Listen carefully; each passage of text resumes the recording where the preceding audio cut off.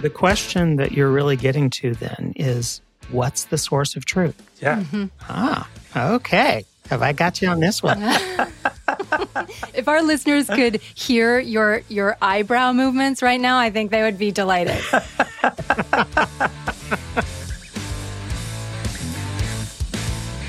You've all heard the cattle versus pets analogy, right? Yeah. Yes, but I have a problem with that because especially for Rahul, who is currently living in India, cattle are holy.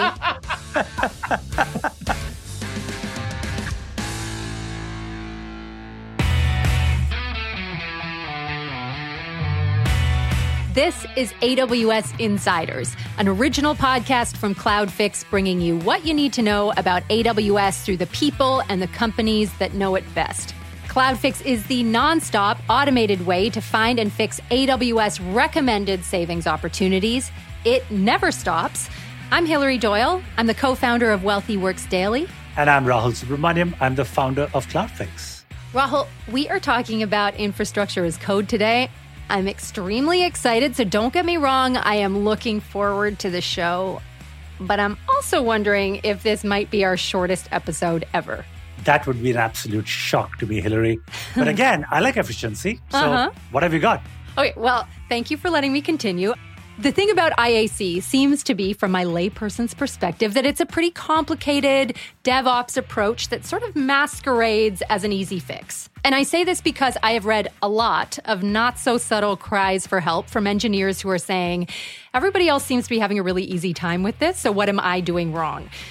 And listen, from my perspective, it just seems like IaC is complicated because code gets complicated, particularly when configurations are dynamic over time. And Hillary, hold on one second. It sounds like your questions are going to take another 30 minutes to articulate. What are you driving at? Let's get right to it. All right, what I'm saying is, we could debate the pros and cons of IaC. We could try to solve for the structural realities. But also, we're having a pretty good moment with AI, and so I'm curious about whether we may finally have reached a place where we could just leave it to AI to code and automate and sort out our DevOps while we go and enjoy the spring. Well, we are not there yet, Hillary, but hopefully soon. I'm really hopeful. Okay, well, hope isn't going to write this episode. So for now, I guess we will take on IaC. Let's get to it.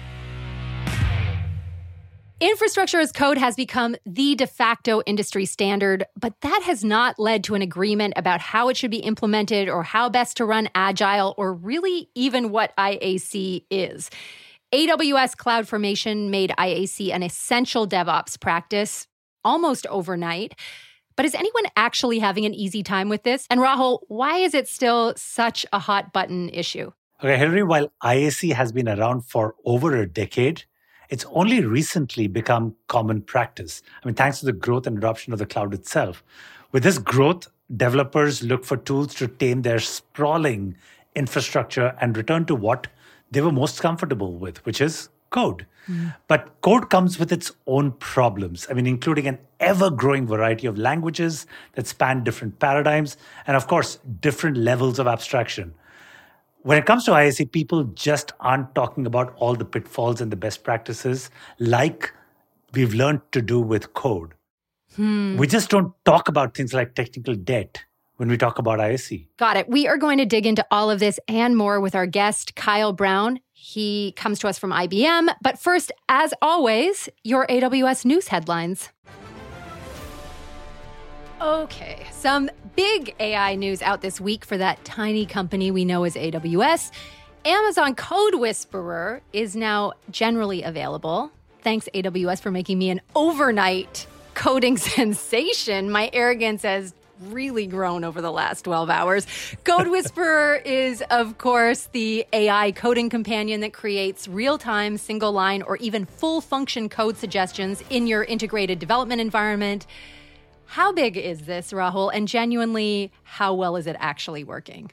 Hillary, this is absolutely big. We have spoken about how the AWS landscape is just so massive, spanning over, 200,000 API? Staying on top of this is probably one of the greatest challenges facing developers. Knowing how to use them right and efficiently is just a constant uphill battle. The thing I like about Code Whisperer is that it is also trained on millions of lines of code that were written specifically for AWS services and for building AWS applications. Right. So the recommendations that come from it are opinionated by all the experts that have written AWS specific code. And while it is not perfect, it is awesome to get you started with all the scaffolding and the framework stuff that just takes ages and writes up well-directed functions really well. And don't forget, like every other AWS product, it just keeps getting better every week. You said it's not perfect. Give me a scale of 0 to 100. Is it a B? Is it a C? Is it a solid A minus? You're mixing numbers and alphabets, Hillary. But I can't be boxed in. But I'm going to say it's at about a 70 at this point. That's like a C, a low C. Okay, all right. You will be hearing about AI and AWS a lot on this show this season because we are the future. Meanwhile, moving on to CloudFix's favorite topic, cost savings, you can now receive cost data for Amazon ECS tasks and AWS batch jobs in your AWS cost and usage reports.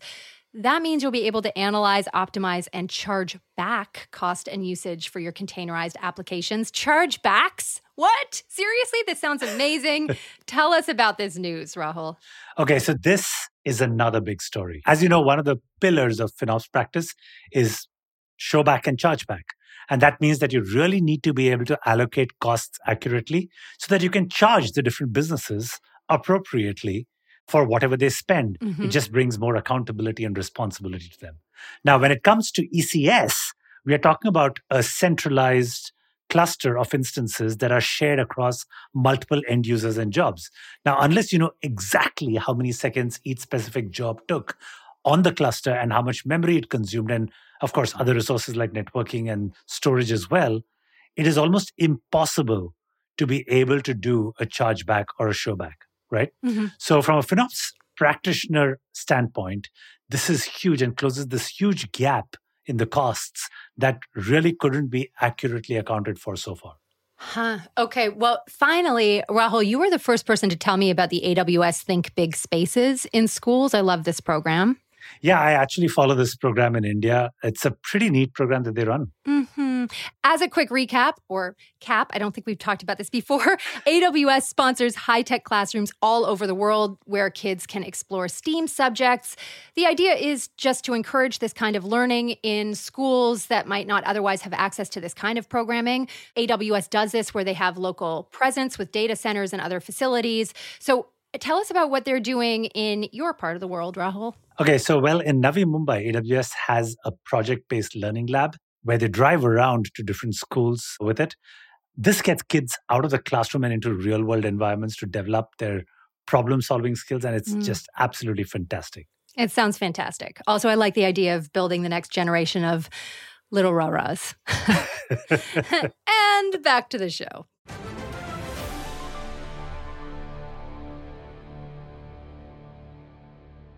Joining us now is Kyle Brown, and for more than 3 decades, his focus has been design and implementation of large-scale enterprise systems.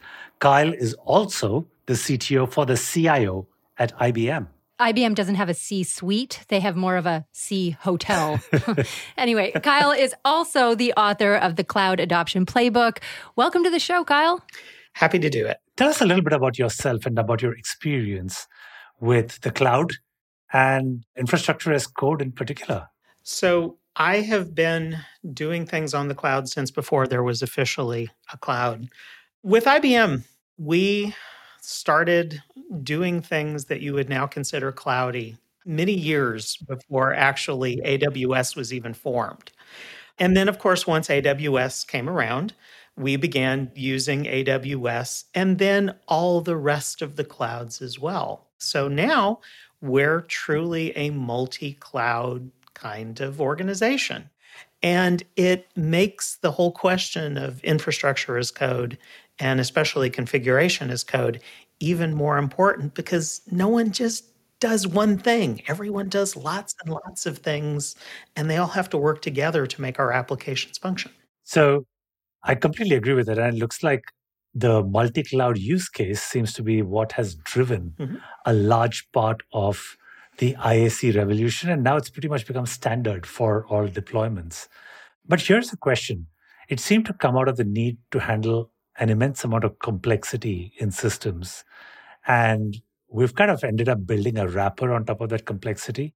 But more so, with code, we've kind of taken the approach of, hey, we need more powerful expressions to even describe the infrastructure that we have. So let's just go back to programming languages that you're most familiar with, or somewhere near those generations of languages. The one thing that nobody talks about is the downsides of all of that. The technical debt, the decay, all the trade-offs that we have with code that we've learned over the last 50 years or 60 years of writing code. No one seems to be talking about that. Any thoughts? You guys have a lot of experience. Exactly. And that's part of the reason why I think there's been an evolution in the IaC world, similar to what we've seen over the last 15 to 20 years in the programming language world. So let me do some personal examples on this. Back at the beginning of my career, way longer ago than I want to think about, one of the things that I had to end up doing was I was the system admin for a small cluster of Unix workstations that I was part of a development team that was using. So I was given the job of being the sysadmin for these 6 or 7 Unix workstations that we had. And this is, by the way, pre-Spark. Okay. So these are really, really old workstations. Are we talking AIX or? Yeah. The old RS6000s, if you remember those. I remember those days. One of the very first things I ended up doing as part of being a sysadmin for this is, like every other programmer I've ever met, I'm lazy. And so the very first thing I started doing as a sysadmin was figuring out ways of automating my work. We had a source code control system worked out, and we had, what we would now start to call build automation, although it was using make and things like that back in the day. Yeah. We had all that lined out, and we were doing that as part of our project. But on the other hand, all of the bash scripts that I was writing to do the automation for my sysadmin work, heck, I was just throwing that in a folder somewhere. And turned out to be the way that sysadmins, which evolved into the kinds of automation engineers that we had after that, which then evolved past that into site reliability engineers, that was that they operated. They always operated as this kind of special thing that's not really programming. It's special, it's different, it's unique. But is it really? Well, it took us years to figure out that it's not. Exactly. Then it is the same thing, and you have all the same issues like technical debt. And that's where I wanted to draw this parallel to something that I've seen happen over the last several years that we've really leaned into in the job that I'm in at IBM. And that is, if you go back 15 years in programming, the big thing that changed Java programming for all of us was the introduction of Spring. Okay? Well, what we've been doing in infrastructure as code, and the first generation of infrastructure as code, was we were going back to those bad old days that we used to have in Java before Spring. We were just writing code to do everything to tie it together. And you're right, that ends up with technical debt. But what happened is essentially that same change happened on the infrastructure as code side. And we started realizing that you could do a lot of this, in fact, most of this, if not all of it, through configuration. And the second generation of these IaC tools, and I'm particularly thinking of things like Ansible, but also Terraform. I love Terraform and I love Ansible, and we do most of our work now with those two tools, are much more at the level of just specifying the configuration of the way you want things to be. And then the system itself has to figure things out. And the difference in between those two ways of looking at IaC really came down to the Kubernetes revolution. Because I think Kubernetes is what changed people's mind in between the two and got people thinking about the possibility of, can I just write things as a configuration file and then let the system figure it out? And it turns out that for the most part, you can. And that results in systems that are much more easily maintainable and have much less technical debt because you're not putting all of that dependencies directly into your code. You're letting the system work it out on its own as the engine runs and updates and gets configured that way. Having been in a YAML hell with Kubernetes, I can probably say I would disagree with things having gotten better, but we will leave that for a later question. Hillary, you're up. Thank you. I mean, I'm going to come at you, Kyle, with more of a layperson's perspective, although I really appreciate this heavy nerd love between the two of you. So as somebody who's sort of learning about IaC time, Kyle, you've referenced the Gartner hype cycle for tech innovations before. You know, we've got the innovation trigger followed by the peak of inflated expectations, the trough of disillusionment, the slope of enlightenment, and finally this famed plateau of productivity. IaC looks like it's in the plateau because of this mass adoption. Oh, it is. Where is the end point here and where are we now? Can you just set the stage for the evolution here so we understand it? We are in the plateau. We are well into the plateau. So what I think is next, though, where we have the next layer of the hype curve coming up is getting to Rahul's previous point. YAML hell. Yeah, I've been in YAML hell too, okay? But it's a different level of hell. I mean, if you're going to Dante, it's, you know, it's not as far down. It's a little bit higher up. And you're not feeling, you know, as bad with it. And what it comes down to is if you can have tools that can help you with the syntactic issues and can help you with the semantic issues of, well, what does this actually mean? If I'm putting in a configuration term, you know, in my JSON, YAML, whatever my tool is using, what's the semantic meaning of that? If you can have tools that can help you to do that, that's the way out of the YAML hell. And the good news is we're almost there now. If I'm talking about generative AI tools like Copilot and other things like that, they're really now to the point to where you can start to look at helping you get out of that semantic mess and make things better for just being able to say, I want to do something like this. Oh, here's the semantic pieces that correspond to that. That's really cool.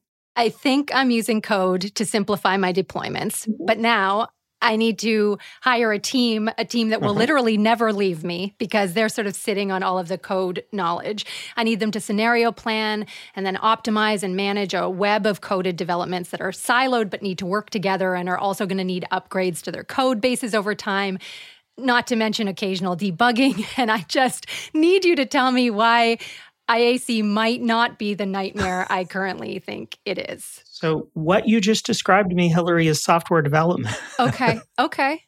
Right? I mean, all of the things you just talked about, well, yeah, you're siloed. The team has to be around forever. You need domain knowledge about how things are done, all right? Right. This is the issue we've faced with software development forever that led to us adopting agile methods, to being able to say that we need teams that can stay together forever, where you bring the work to the team instead of the team to the work. A lot of relationship work in developing systems. Yeah. It's looking at it in that way of being able to say, I really do have a software development effort that I'm on instead of configuring it separately as this special one-time configuration or infrastructure effort. It's realizing you just have an ongoing team that you will care and feed for forever the same way you do your application teams. And that's the thing is don't look at it as being any different. But Kyle, I'm going to argue that we've just made our lives a lot more complicated because it's not just the code deploying something.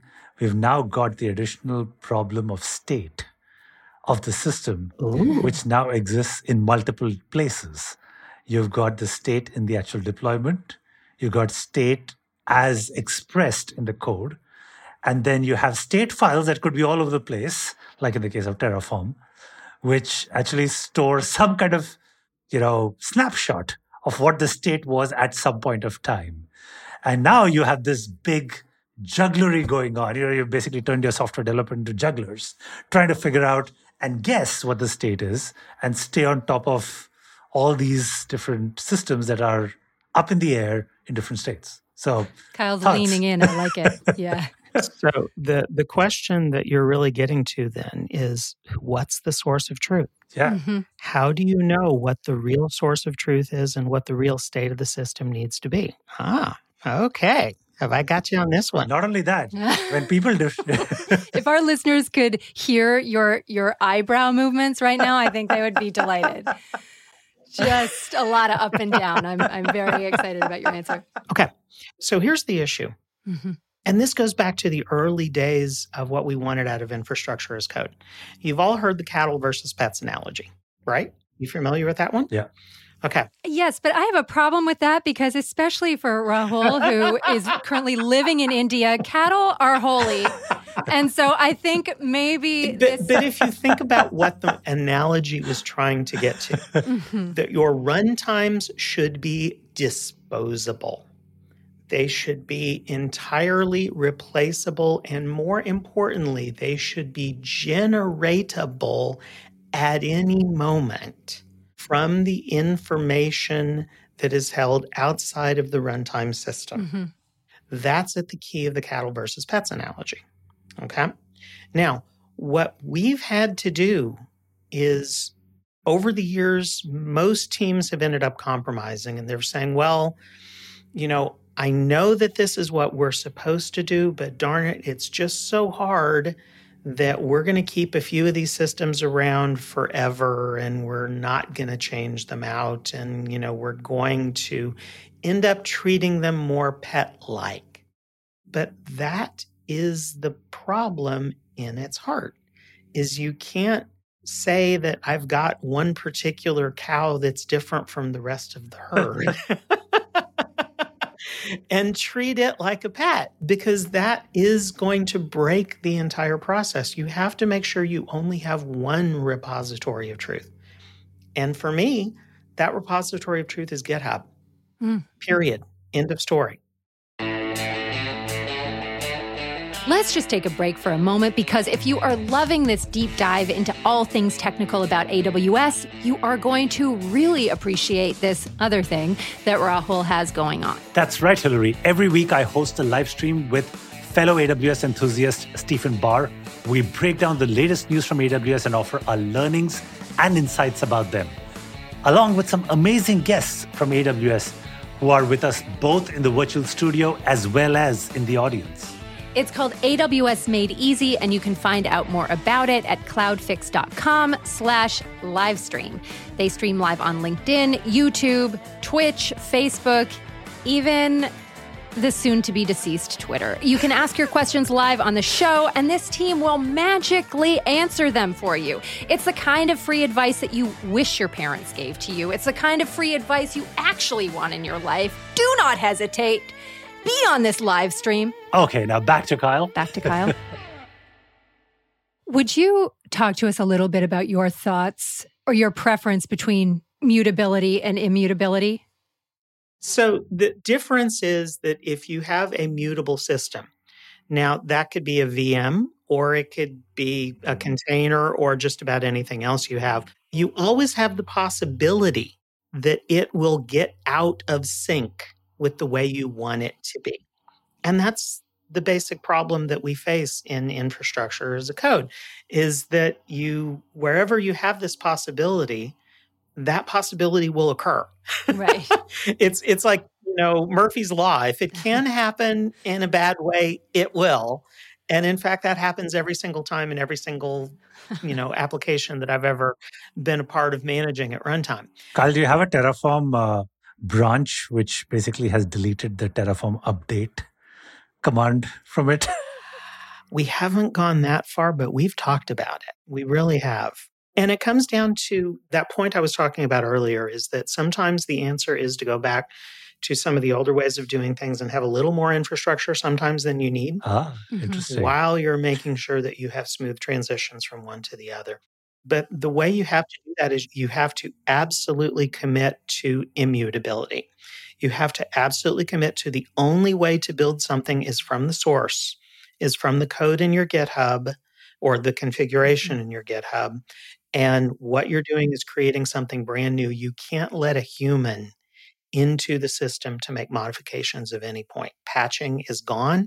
Now, that's an unnatural discipline for most development teams, because they want to be able to get into the systems and look around and be able to make changes on the fly. But that's the path to hell that's paved with good intentions. Let me ask you this question, Kyle, in the context of the current economic scenario where everyone is super conscious about cost and efficiency and all this multiple states, multiple systems. It feels like an additional overhead, really. How does this immutability concept, even though I like this purest form, to be honest, how does that impact the cost and efficiency of systems that we deploy? So what you have to do is you have to think about the lifetimes of the systems. Okay. So your AWS cloud cost or your Azure cloud cost or your IBM cloud cost or your GCP cloud cost, whatever, it's all based on time, right? Yep. I'm getting charged per service or per VM or per container per unit of time. So the less time you have, it almost doesn't matter if you've got one or two, if you're controlling how much time it takes to be able to manage that. And that's where the ability to rebuild things through configuration as code and infrastructure as code becomes so important. If you can keep that time window very short so that rebuilding a system is something that you can do in, let's say, an hour or two for the most part, then all you need is the time it takes to do that, the time it takes to, very importantly, test that it came up correctly, and then the time it takes to do the switchover. So even though I'm saying you need more infrastructure than you might anticipate you need in this method, you don't need it for the entire period of time. Okay. I mean, in the past, Kyle, you've said that it's not the result of your work that's important. It's the process that you went through to get the result. And I'm hearing shades of that with your explanation. But could you explain this a little further? I mean, I like endpoints, especially when it comes to tech and development. So help me understand exactly what you mean. Absolutely. Okay. So let's think about what it takes to build a system and then to keep a system running, and then specifically what it takes to make a change to a system. Okay? So simple change would be I'm pushing a new version of code out to, my system that I've got running on AWS or Azure or wherever. And it's actually making a change now to a Kubernetes container that I've got running on one of those Kubernetes engines. Well, the process I have to follow has to be that I don't go in and modify an existing running container. It has to be that I am creating a brand new specification of the way that the container has to be built from scratch. And then I let that go through the process first, probably on my local machine, then on my build system, and then finally into the production system. But the thing is that what I have in the GitHub, the representation of what that final system looks like, is the only source of truth. So I have to have a common pipeline. That's the other key that we haven't talked about here. I have to have a common pipeline that functions the same, regardless of what I'm doing is generating a system that I'm testing locally, or generating something that's going to be deployed into my test system, or something that's in my production system. Isn't there a problem with the fact that if you consider GitHub to be the source of truth, then the feedback cycle that you need from a running system, which might end up in a different state for reasons that are beyond your control, whether it be a change that one of the cloud service providers made in the environment, or the fact that they deployed an IP address that is dynamic data, or they put a load balance. Like, there are n number of factors that could basically change the state of the end system. And that is the feedback that you're getting back, right? It's like, then you'd basically be ending, you can't take that feedback and put it back in the code because that just makes no sense. So how do you build a closed loop cycle? But why can't you go back and put it in the code? That's what I'm getting to, is that, okay, anytime you're getting a change in your infrastructure.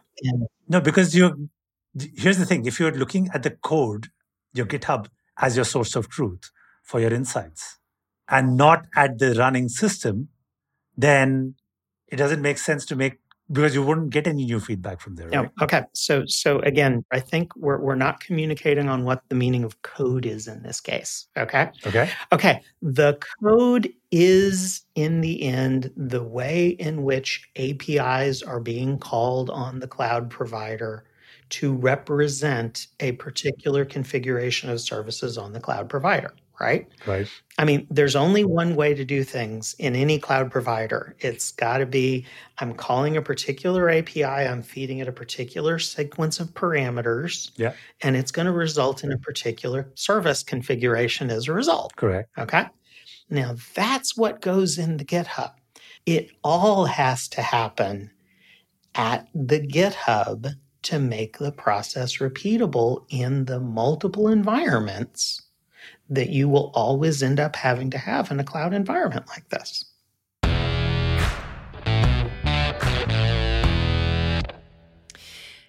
I appreciate that the two of you are figuring out how to solve for all of these use cases. But what I also want to point out is that hell has come up no less than 3 times over the course of this interview. Everything from Dante to, I keep track of the hell. And I don't want to have to live in it. So as the CTO to the CIO, Kyle, I want you to help us see the future. What, if anything, is coming to address the issues that plague IaC, or are we looking forward to a totally different paradigm taking its place with generative AI?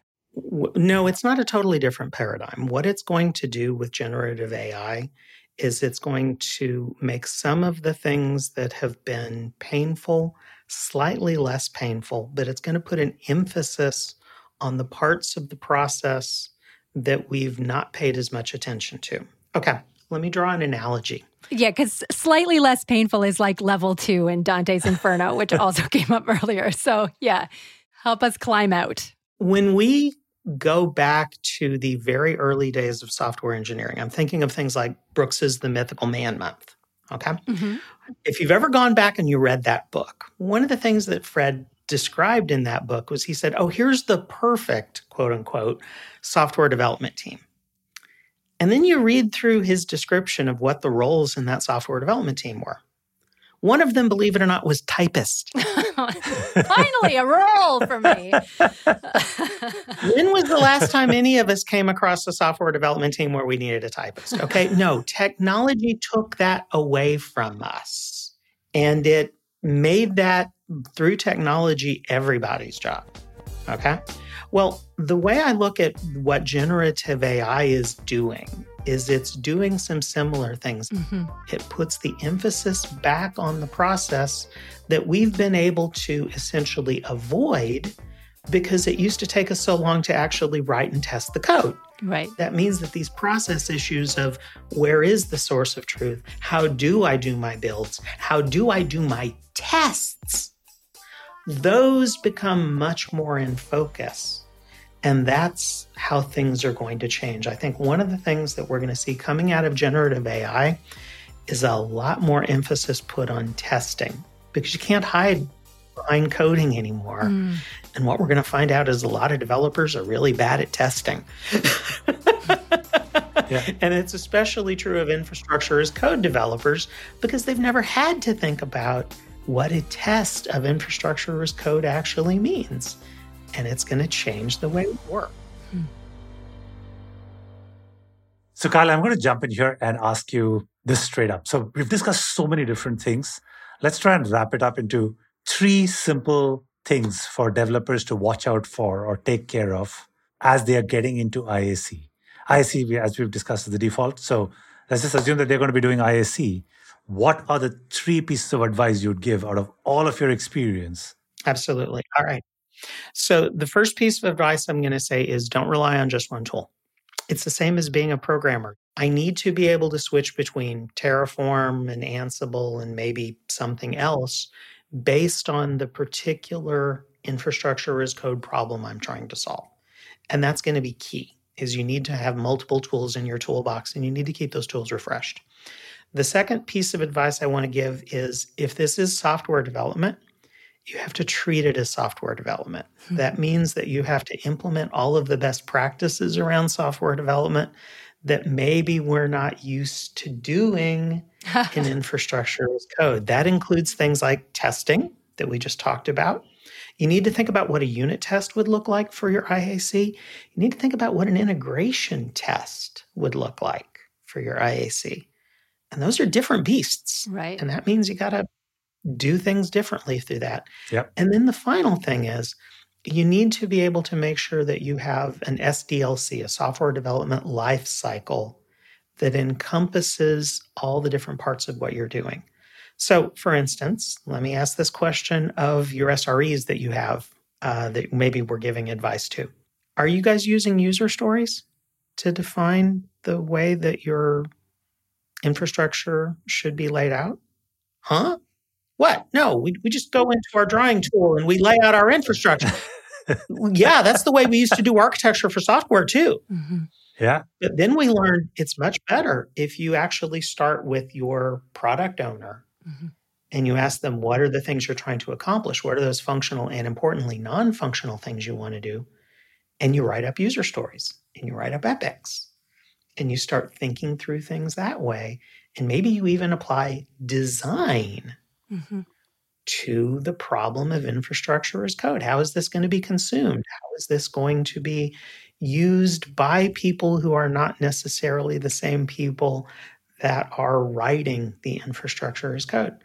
So you see what I'm really saying here is I'm saying that an IaC developer needs to be a full stack developer, and they need to be part of a development team that is implementing the kinds of development and agile best practices that we've all read about and all followed if we're doing software development, because Nicole Forsgren told us about all these things in Accelerate and said, this is what makes your team an elite team. You need to make sure that your SRE teams and your IaC teams are also doing those same practices. And that's, I think, the key advice I would give. Kyle, thank you for bringing up design and user stories. You've made hell sound almost manageable. We really appreciate your being with us. Happy to do it. Yeah, thank you so much for being here, Kyle. Thanks, everyone. This has been fun. It's been an absolute pleasure.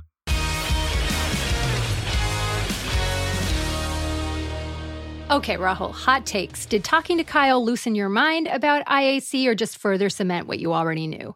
Okay, so Kyle brought up some very interesting things that I hadn't thought about in a while. I mean, the purest view of making sure that the system is immutable sounds really appealing, but I don't think it's realistic. Why not?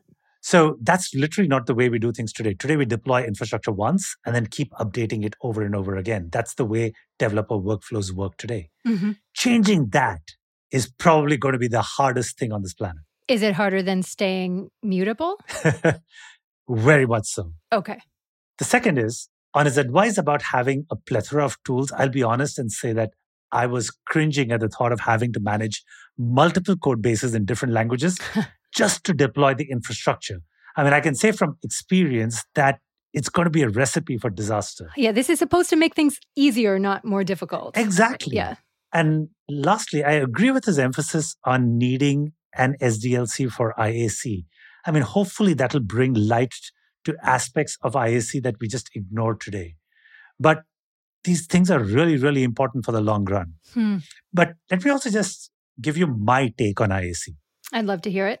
Okay, I don't like the fact that we are making it more flexible for developers with these programming languages. I personally think that the language to describe infrastructure should be stricter and more opinionated. Okay.